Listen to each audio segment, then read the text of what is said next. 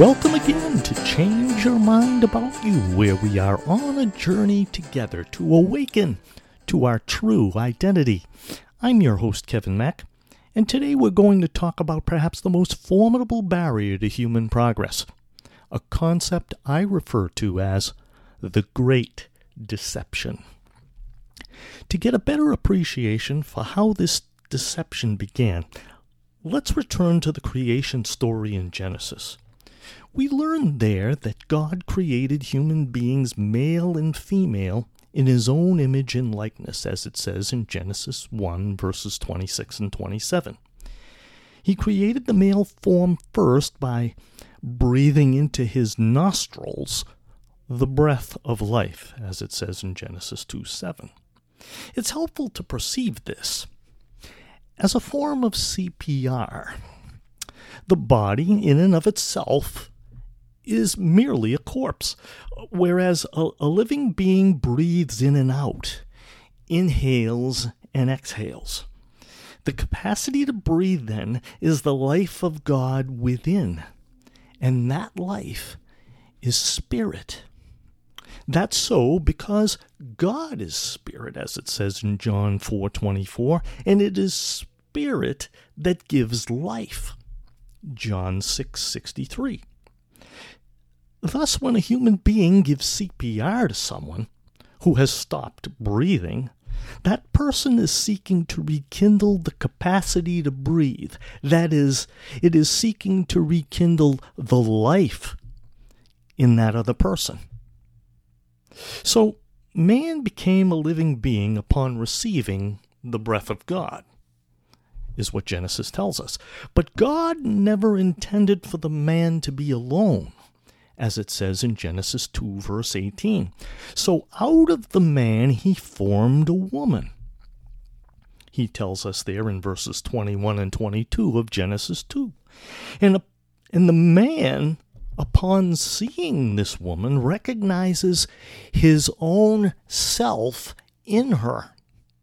It says that in verse 23 of Genesis 2. So the two, male and female, are in essence one. Thus, the next two verses emphasize the true nature of both God and human beings. Verses 24 and 25 make this point clear. It says there, that is why a man leaves his father and mother and is united to his wife, and they become one flesh. Verse 25, Adam and his wife were both naked, and they felt no shame. As we stated earlier, humanity, as male and female, is the image and likeness of God. This statement above, a man leaves his father and mother, is revealing.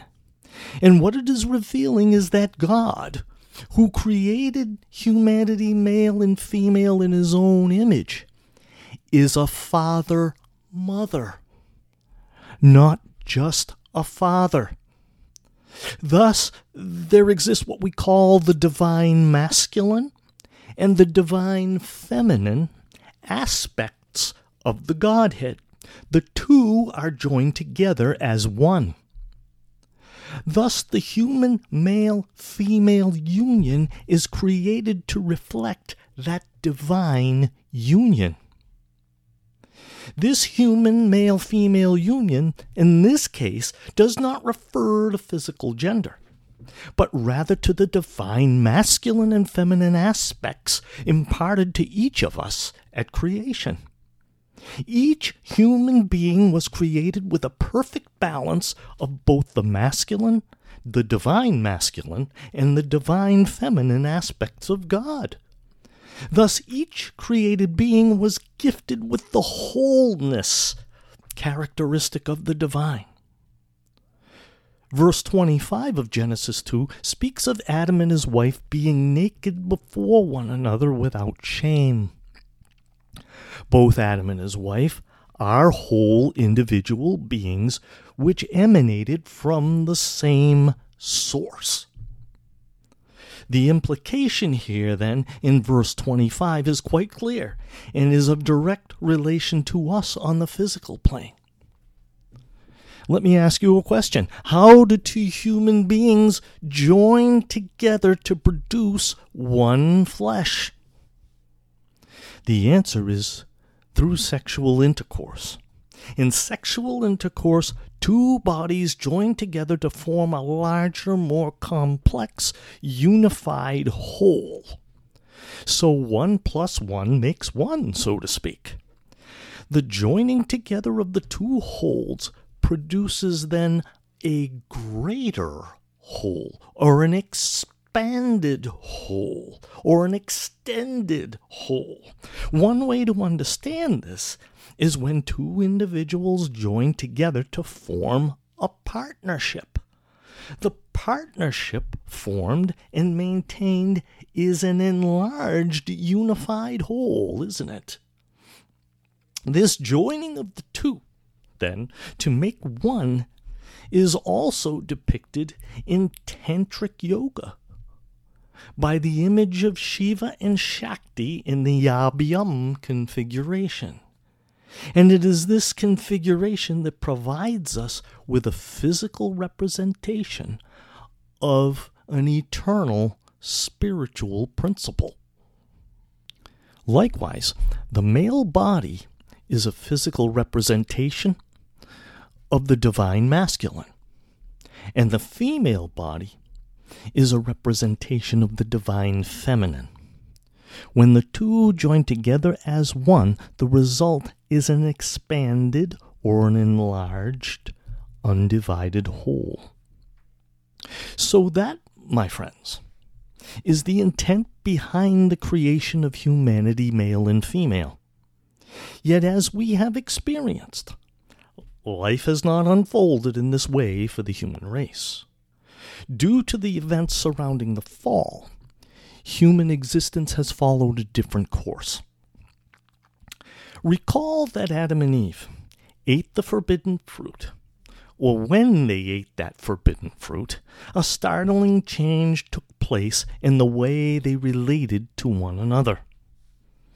Let's look at that in Genesis 3 and verse 7. After they ate the fruit, what happened? Then the eyes of both of them were opened, and they realized they were naked. So they sewed fig leaves together and made coverings for themselves. They began to perceive one another differently. Instead of being at peace with their nakedness in one another's presence, each of them became ashamed of it. This shamefulness causes them to become afraid of one another and prompts them to hide the most intimate parts of themselves from each other. So the two, formerly united as one, naked and without shame, have now erected barriers between each other, which is what their fig leaf coverings represent. Thus, male and female have now become separated. And since Adam represents the divine masculine, and Eve the divine feminine, that means that the divine masculine and divine feminine aspects of human beings have been separated from one another as well. But all of this has only occurred in Adam and Eve's perception, not in reality. For God-created reality is unchangeable. So is this distorted perception what I am referring to as the Great Deception? Well, partially it is, but there's more. Let's continue with the story. As the story progresses in Genesis 3, we find Adam and Eve hiding from God, who is looking for them in the garden. When they finally come together, Adam admits to his fear of God due to his shame associated with his newly discovered nakedness. This exchange prompts God to question Adam about eating from the tree God warned him about. To which Adam replies in Genesis 3 and verse 12, "The woman you put here with me, she gave me some fruit from the tree, and I ate it." And upon hearing this response, God then questions Eve, who in turn replies in verse 13, "The serpent deceived me, and I ate." So what's happening here? Both Adam and Eve here are projecting blame. Adam blames both God and Eve for his own choice, while Eve places the blame for her choice squarely on the serpent.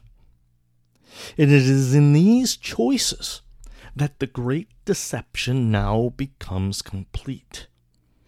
The first part of this deception, as we said earlier from Genesis 3:7, is the distortion of God-created reality through the birth of fear and shame. Both fear and shame breed the distrust that results in separating what was formerly whole into fragments. These separated fragments are then perceived as independent wholes. In other words, substitute selves, each of which are perceived as vulnerable and therefore require protection. What happens in 12 and 13 of Genesis 3 is the use of blame as a way of protecting, quote unquote, that perceived vulnerability. Blame here is a defensive maneuver. Yet all of this, the fear, shame, distrust, separateness, the vulnerable substitute selves that must be defended at all costs, all of it is a substitute reality. It is not as God created it. God's unchangeable creation is characterized by the unity of the divine masculine and the divine feminine, symbolized by the creation of humanity, male and female, the two united together as one. Blame here, on the part of both Adam and Eve, is a form of attack. It is a projection of one's incorrect thoughts or decisions onto another in order to absolve your substitute self from the responsibility or guilt. It feels good in the short term, but it has long-term negative consequences because God-created truth cannot be altered. Thus, to blame, that is, attack another, is to attack yourself. Because in God-created reality, there are no separated fragments. All are one. The fact that we perceive a creation so very different in our world today, in our fallen world, is a demonstration of the power of our minds to distort reality and turn it into something that appears totally different. Now, is there a way for us to reverse these distortions and once again perceive God-created reality as it is? Fortunately, yes. God has provided for us the gift of forgiveness. Practicing true forgiveness in our relationships replaces fear with love, shame with innocence, distrust with trust, separateness with unity, our substitute self with our true self, and defensiveness with defenselessness. Sin is no longer projected onto another to judge them guilty and condemn them to death, as well as ourselves. Rather, forgiveness recognizes that sin is a false idea about every human being. Through forgiveness, any sin that we see with our eyes or hear with our ears is treated as an illusion and then simply let go. This is quite a different way of looking at the world around us than is typical of us. The New Testament calls this different way of looking at the world and of thinking repentance. And repentance is always directed toward the forgiveness of sin. Notice Jesus' instruction given to his disciples following his resurrection. In Luke 24, we're going to read verses 46 through 48. He told them there, "This is what is written. The Messiah will suffer and rise from the dead on the third day. And repentance for the forgiveness of sins will be preached in his name to all nations, beginning at Jerusalem. You are witnesses of these things." And this forgiveness of sin, while it is preached and taught to others in a personal sense, is really not for others. It's for yourself. Notice how A Course in Miracles presents this problem to us and provides us with the solution at the same time. We're going to read from the section, the supplement on prayer, forgiveness, and healing. Section 2, or Chapter 2, Section 1, and Paragraph 4.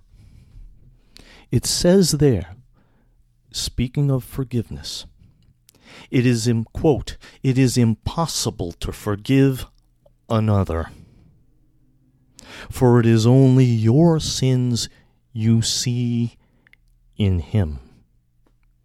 Isn't that what happened in the book of Genesis? Isn't that what happened when Adam put the blame on God and on Eve for his own irresponsible action? It is impossible to forgive another, for it is only your sins you see in him. You want to see them there and not in you. Adam wanted to see his sin in both God and Eve. That's why forgiveness of another is an illusion. Yet only in someone else can you forgive yourself. For you have called him guilty of your sins. And in him then must your innocence now be found. And do not ever think you can see sin in anyone except yourself. You cannot see, my friends, sin in anyone except yourself. The sin we see in the outside world is our own projection onto the world around us because we don't want that sight of sin in ourselves. This is what Jesus meant when he said on the Sermon on the Mount, Matthew chapter 7 and verse 2, "For in the same way you judge others, you will be judged, and with the measure you use, it will be measured to you." There's a direct connection.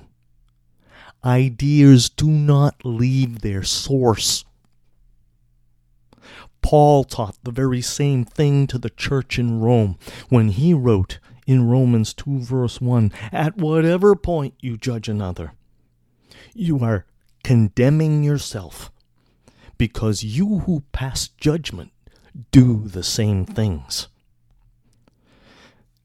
This teaching, I realize, shocks us to the core.